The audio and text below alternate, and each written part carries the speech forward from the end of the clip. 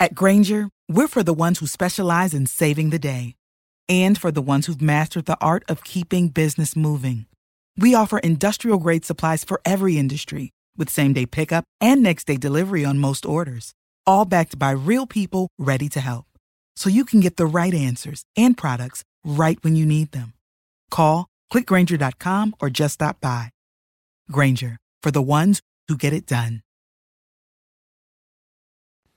Welcome to the Human Capital Innovations Podcast. We're your source for personal, professional, and organizational growth and development, where we share original research, explore industry trends, and interview executives and thought leaders from across the globe.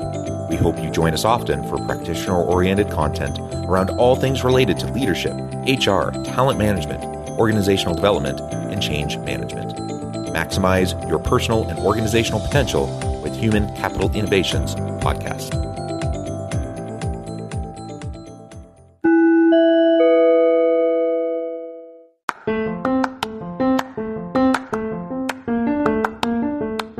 If you enjoy the Human Capital Innovations Podcast, enjoy ad-free listening by going to the Patreon page, and please consider contributing even at the producer or sponsorship level.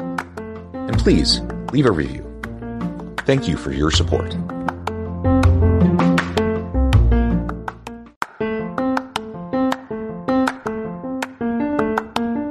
Welcome to the Human Capital Innovations Podcast. In this HCI podcast episode, I talk with Brian Elliott, Sheela Subramanian, and Helen Kupp about the importance of flexible design in the future of work.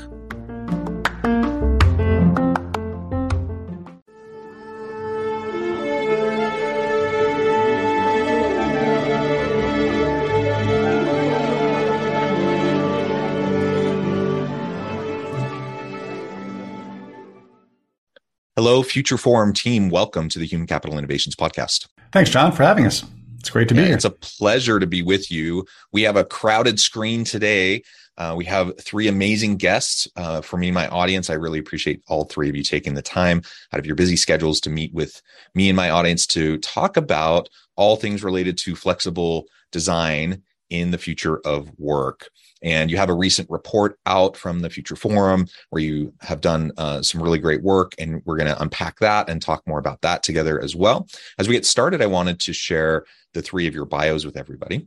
Brian Elliott is executive leader of Future Forum. He has spent 3 decades leading teams and building companies as a startup CEO, as a product leader at Google, and now at Slack, where he's a senior VP. Brian started his career at Boston Consulting Group and earned his MBA from Harvard Business School. His work has been published in Harvard Business Review, Fortune, and The Economist, and he is the proud father of 2 young men. Sheela Subramanian is vice president and co-founder of Future Forum. She holds 20 years of experience building high-growth global teams across Google, Slack, and startup organizations. As a champion for workplace equity, her work is cited in the Wall Street Journal, New York Times, Harvard Business Review, Fast Company, and other top-tier publications. Sheela earned her BA from Stanford University and MBA from Harvard Business School and is the mother to 2 magical daughters. Helen Kupp is a co-founder and senior director of Future Forum. She has led many of Slack's largest cross-functional and growth initiatives and is the creator of many of Future Forum's playbooks, tapping Future Forum's research and networks along with her experience at Slack, Bain & Company startups, and her MBA from Harvard Business School. She also is the lucky mom of 2 wonderful children. Again, pleasure to have all three of you joining me today. Wonderful backgrounds.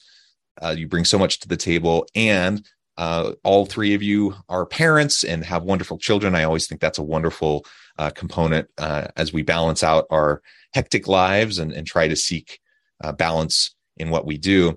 As we get started, before we dive on in and start talking about flexible design, anything else any of you would like to share with me or my audience by way of your background, your personal context, or anything else that can help to frame up the conversation today? Nothing is top of mind, but we're excited to dig into the conversation today. Okay, wonderful.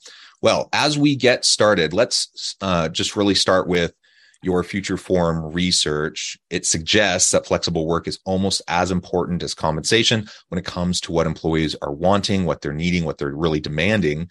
Why do you think that's the case? How do you think the pandemic has played into that and the kind of shift that we've been seeing happening in the perspectives of employees and the labor force as a whole? Yeah, I think so much of the conversation today about flexibility is the number of days you're asking people to come back into the office. But ultimately, what we're seeing from our research and conversations with executives is that flexibility is about choice. What people want is more choice in not just where they work, but also when they work and ultimately how they work. I oftentimes say that the future of work is about trust. And as we're at this interesting juncture point, 2.5 years into the pandemic or into this experiment in terms of how we're working, so many leaders in the past have relied on command and control models of management and leadership. And what I see moving forward is that the expectation from employees is that they're going to be treated like adults and that leaders are going to lead with trust rather than control. And I think that needs to be the point of conversation moving forward. I think part of it also is that there were so many myths that we held on to about work and working in the office. And I think the last 2.5 years gave us an opportunity to dispel a lot of those myths. And, there are some assumptions that we used to think, oh, we have to be in the office to work together. Oh, we have to be in the office to innovate and be creative. And when we were forced into a working model that was very different, I think we found that actually we could do work, we could be creative in the same ways, not having to be together in the office all the time. And so I think that is a big, big part of what has happened as well. Would you like to add anything to that, Brian?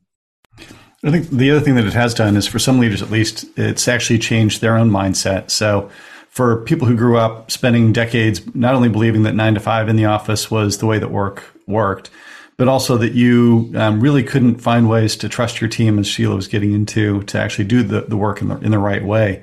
It's really been an eye-opener.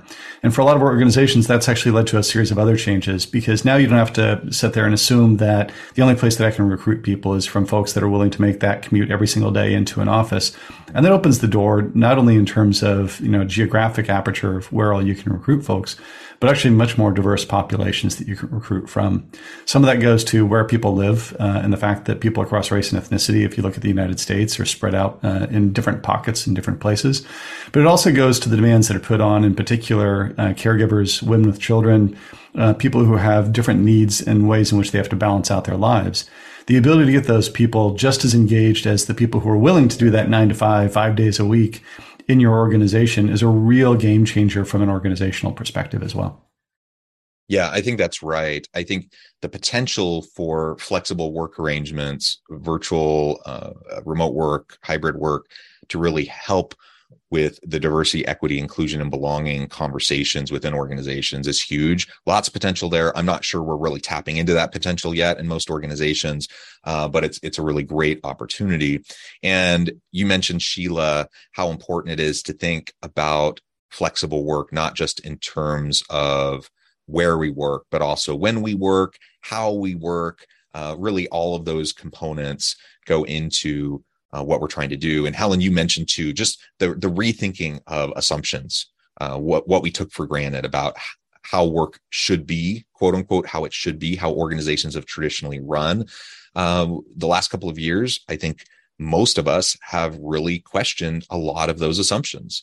And we've realized that most of the ways things were certainly don't need to remain that way. And in many cases, they were counterproductive in terms of how we could maximize our potential, and certainly as it relates back to the complex demands that we have in our lives as we're trying to juggle all sorts of things. So I remember early on in the pandemic, there were these reports coming out about women, for example, being disproportionately negatively impacted by the pandemic, and how we're setting women's equality in the workplace back a generation, and these types of reports. Anything else that you would like to say about that, and maybe how things have shifted over the last couple of years as we've leaned more into remote and virtual work? There's a lot to say there. And you pointed out women as well. Yes, the She session happened, and it's still happening. And the women's participation in the workforce is the lowest it's been in 30 years. It's really in a bad spot. And I think so much of it is back to Helen's point of the way that we have worked has worked for a select few rather than all employees. And it was designed by a homogenous group of people who were thinking about what works best for them rather than actually thinking about the diversity of their teams. And since the racial reckoning of 2020, what we have seen is that more leaders are committing to diversity, equity, and inclusion, but the request is to move beyond ERGs and CEO statements to actually thinking about how do you make a culture more inclusive. And I think flexibility is one step in that direction. What we've seen from our research is that those who work in flexible work environments, those who are employees of color in the US, who are working in flexible working environments, experience higher sense of belonging, as well as better relationships with coworkers. And as we dug more into that research, when we first saw it in partnership with Brian Lowry, a professor at Stanford, one thing that he noted was that flexible work arrangements also help people deal with code switching. Code switching is the act of changing your behavior, the way that you dress, what you eat, the way that you talk, in order to fit into the prevailing norm, which was designed by a homogenous group of people. Whereas flexible work enables people to bring more of their whole selves to work and also focus on the work at hand rather than trying to fit in. So I think that's a really important point to acknowledge as we're thinking about building more inclusive environments and how flexibility offers that. Brian, Helen, I think it's also worth talking about quiet quitting. It's a phrase that we're hearing a lot right now that I think all of us take issue with in some form.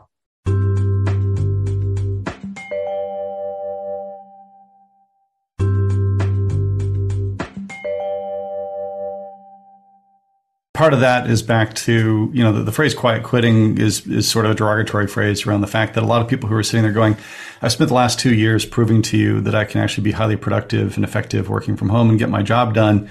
And there's two things that are happening. One is people are reconsidering the balance of work in their lives. And the extracurriculars that you want to pile on top of me that actually aren't core to my job and quite often actually more often fall to women in the workplace, often unfairly. And these are the unrewarded tasks of running a diversity, equity, and inclusion working group, as an example. Right. Those types of extracurriculars are the sorts of things that people are saying, no, thanks. I'm here to do my job and I'm going to be effective and drive the outcomes you want me to drive. But the extracurriculars are not something that I'm signing up for. And what you're seeing is management reaction to that, which is, usually contrary to what they're actually trying to accomplish, which is managers are sitting there saying, well, then what we're going to do is we're going to get you back in the office so that you feel like you're more engaged with the organization, so that you feel a bigger sense of buy-in with all of us. That's not the issue. The issue is there's a series of people that have made this reconsideration about what balance they're looking for in the first place. And they are being highly effective in driving the outcomes you want them to drive. And what they're asking for is to be considered on the basis of the outcomes that they create, not on whether they show up at 8 o'clock in the morning and leave at 8 o'clock at night, proving that they are hard workers and therefore the hustle culture. So for every contrary reaction managers have to quiet quitting, they're just going to make the problem worse. Yeah. I mean, one thing that we talk a lot about is as we see leaders put mandates out there about coming back into the office and the need to be full-time, what we're going to end up seeing is that this is going to actually make your diversity, equity, and inclusion efforts worse.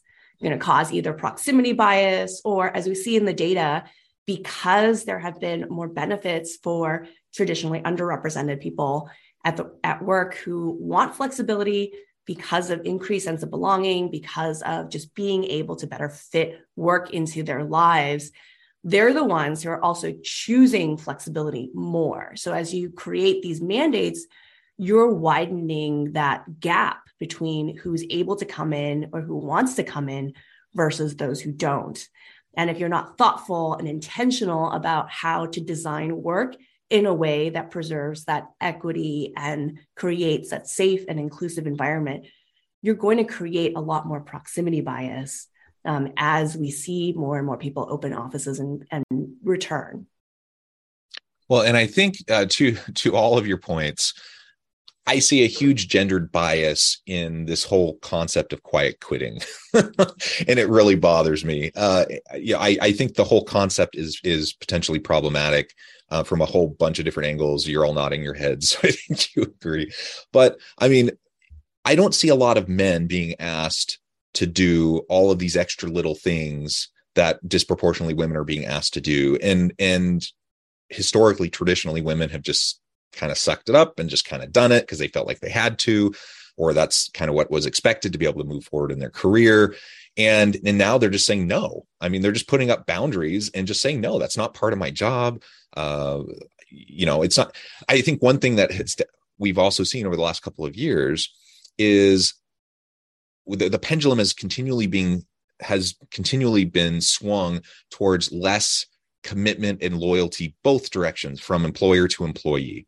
And there were certainly many organizations that did a really great job during the pandemic to demonstrate compassion and empathy towards their people and support towards their people. But there were just as many companies, if not more, that were terrible towards their people during the pandemic. And let's just thought experiment here for a second. I'm a straight cisgender white dude, and so I have all the layers of privilege. But let's just say for a moment that I'm not that, and I'm something else from, say, a few years back, and I'm hustling. I'm working my butt off. I'm in the office. I'm doing every last little thing anyone ever asked me to do because I'm trying to be a team player. I'm trying to demonstrate my worth and my value.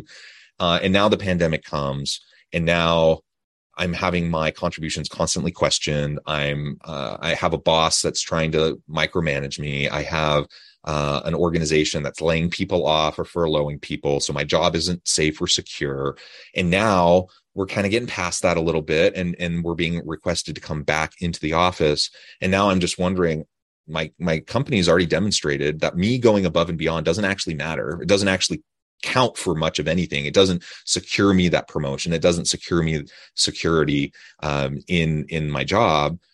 And over the last couple of years now, I've been able to reprioritize what's most important to me. Of course, wouldn't I rebalance the scales at that point, set up some boundaries and defend them, right? That's what I see when I see people talking about quiet quitting. And so I just find it super frustrating that we're framing it that way. I think it's perfectly normal and healthy for people to recalibrate and do what makes sense for them in their lives, especially in a tight labor market. I mean, as an employee, I have power, I have choice, and I don't have to put up with endless demands, often frivolous or kind of just strange demands from my employer just because they have a thought, right? What you just said was spot on, and what we're seeing from the research too that reflects that. 70% of people who are not happy with their current levels of flexibility, they're open to looking for that new job in the next year. And so oftentimes I hear executives say they pair the great resignation or quiet quitting with nobody wants to work anymore. And I take issue with that point because people want to work, but they don't want to work on outdated norms. They don't want to work against your terms anymore. They want to have more voice. I recently reread Toni Morrison's piece on work-life balance. And one thing that she says is, you are not the work that you do, you are the person that you are. And I think for decades of people being defined by the work, defined by going into the office and having their entire communities built around their colleagues, to have a 2.5-year respite from that and realizing, wow, there's a community beyond my office. I can fill that office shaped hole with my neighbors and my kids' school, etc. People have gotten a lot more fulfillment out of that, and they're willing to walk if they're not necessarily being trusted by their leaders and they're being asked to come back 5 days a week with no answer to the why. Or a really bad answer to the why, right? Or a bad answer, yeah. But part of this also goes back to, senior leaders, myself included, John, not that different from you, that grew up with the experience of the way in which you lead and inspire teams is that you do the rah-rah in the office, right? You get everybody together and you stand up and you do the shouting type of thing. And you go from office to office and meet with people. We now have 2 generations of digital natives in the office as well, right? And so we have people that are very used to finding ways to build and bridge relationships that involve both in real life as well as digital ways of connecting. And a lot of those people have spent 2 years creating new and different connections than the dependence on the office is the way that I actually get my social network. And I think as senior leaders, it's hard, it's challenging because the tools that you rely on to get excitement going in your organization that you used 2.5 years ago no longer work in the way that you would expect them to. One of the things that's really interesting in our research, though, is that there's an assumption that executives have that sense of belonging with my team is driven off that rah-rah of getting people together, right? It's not true. What we see in the research is that sense of belonging with my team actually has almost nothing to do with where they're located. It has a lot more to do with whether or not I trust my management, which when you think about it, we all kind of get that. If I know and trust my team, if I've got psychological safety with the people that I work with day in and day out, and importantly with my manager, then I'm much more likely to feel like I belong here than if you're getting me to show up for the, cheerleading conversation.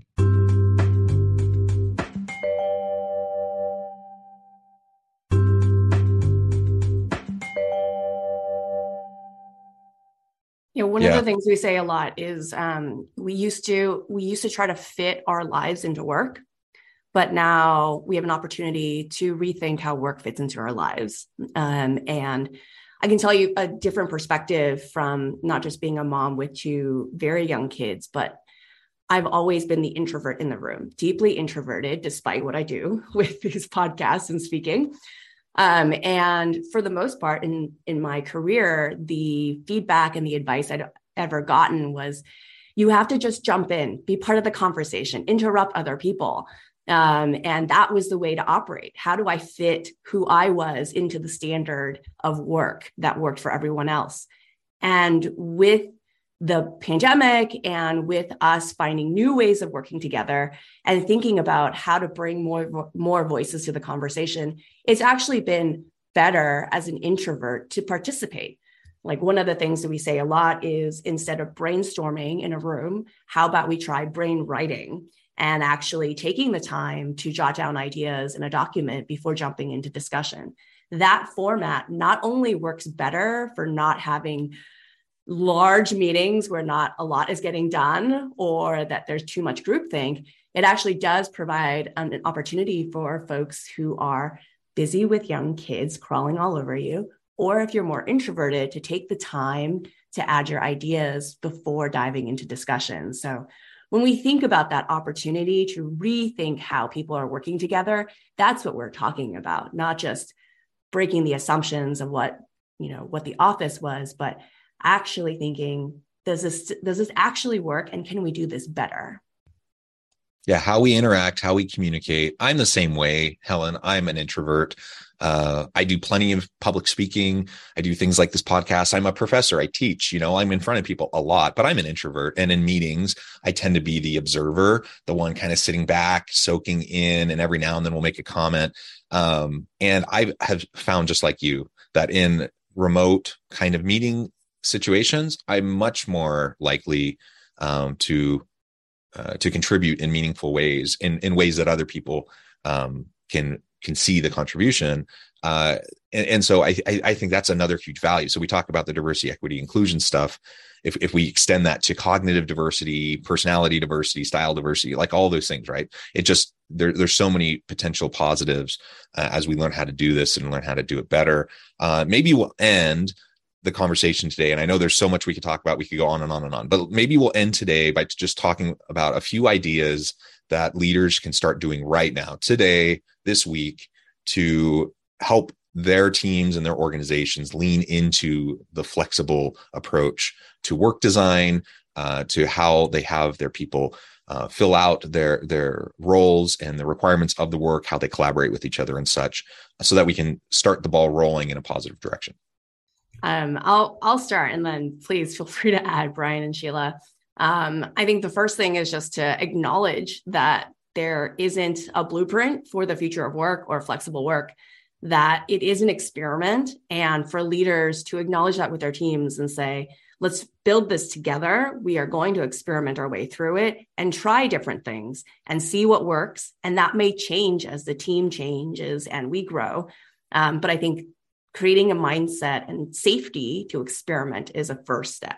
I love that, Helen. And that's one of the steps in our book. I think one area that I encourage leaders to experiment around is meetings. When we talk about flexibility, when we talk about choice in terms of how you're working, the response that I oftentimes get is like, well, we have so many meetings. How do we have flexibility in when we work?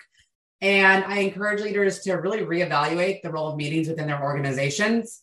And the framework that we've developed at Future Forum is the 4D framework.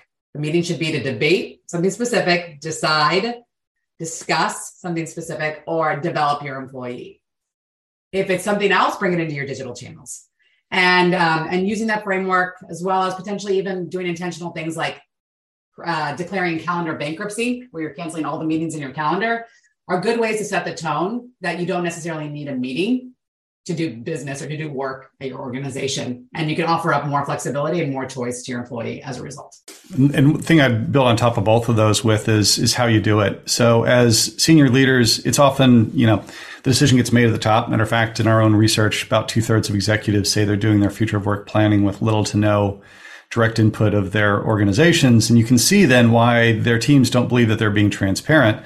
And by the way, if I don't believe that my leaders being transparent about their future of work plans, I am more than 3 times more likely to be looking for a new job, because I just don't, trust that you're actually going to take my needs into consideration. So what we talk about a lot is the need to build out task forces, groups of people that are representative across functions, across geographies, and really critically across demographics of your organization that can bring ideas forward, because often the best ideas don't come from the top, surprise, surprise.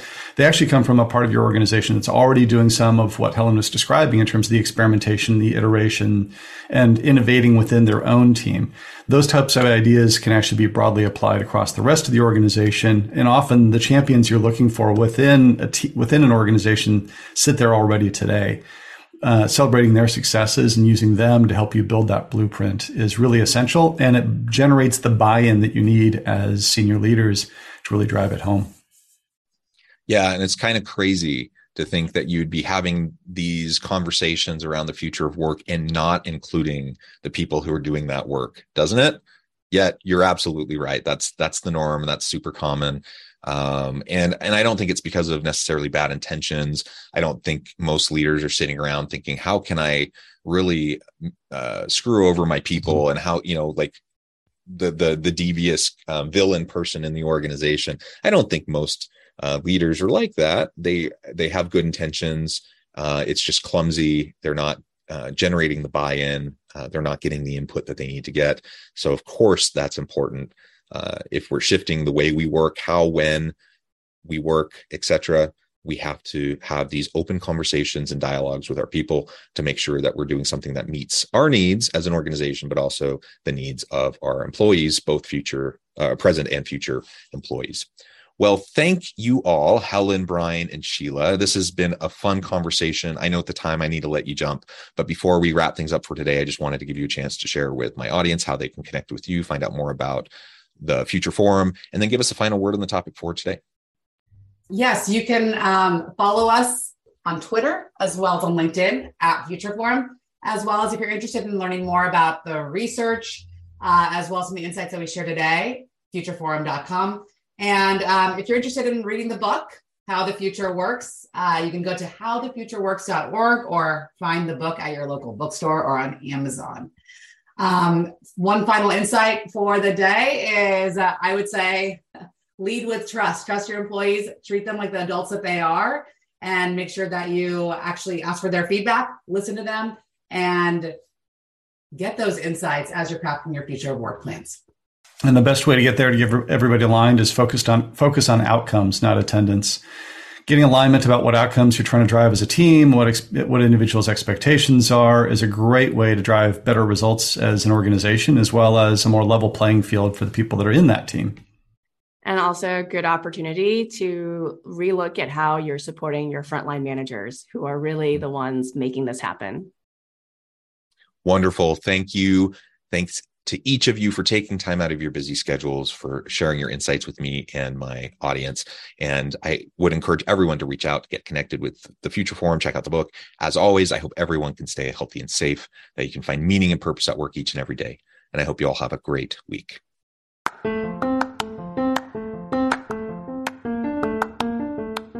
Do you enjoy the Human Capital Innovations podcast? Enjoy ad-free listening by going to the Patreon page, and please consider contributing even at the producer or sponsorship level. And please leave a review. Thank you for your support.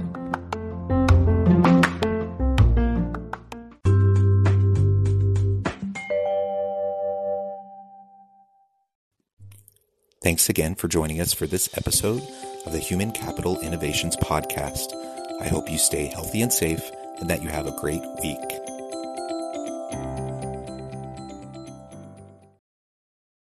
At Grainger, we're for the ones who specialize in saving the day, and for the ones who've mastered the art of keeping business moving. We offer industrial-grade supplies for every industry, with same-day pickup and next-day delivery on most orders, all backed by real people ready to help. So you can get the right answers and products right when you need them. Call, click Grainger.com, or just stop by. Grainger, for the ones who get it done.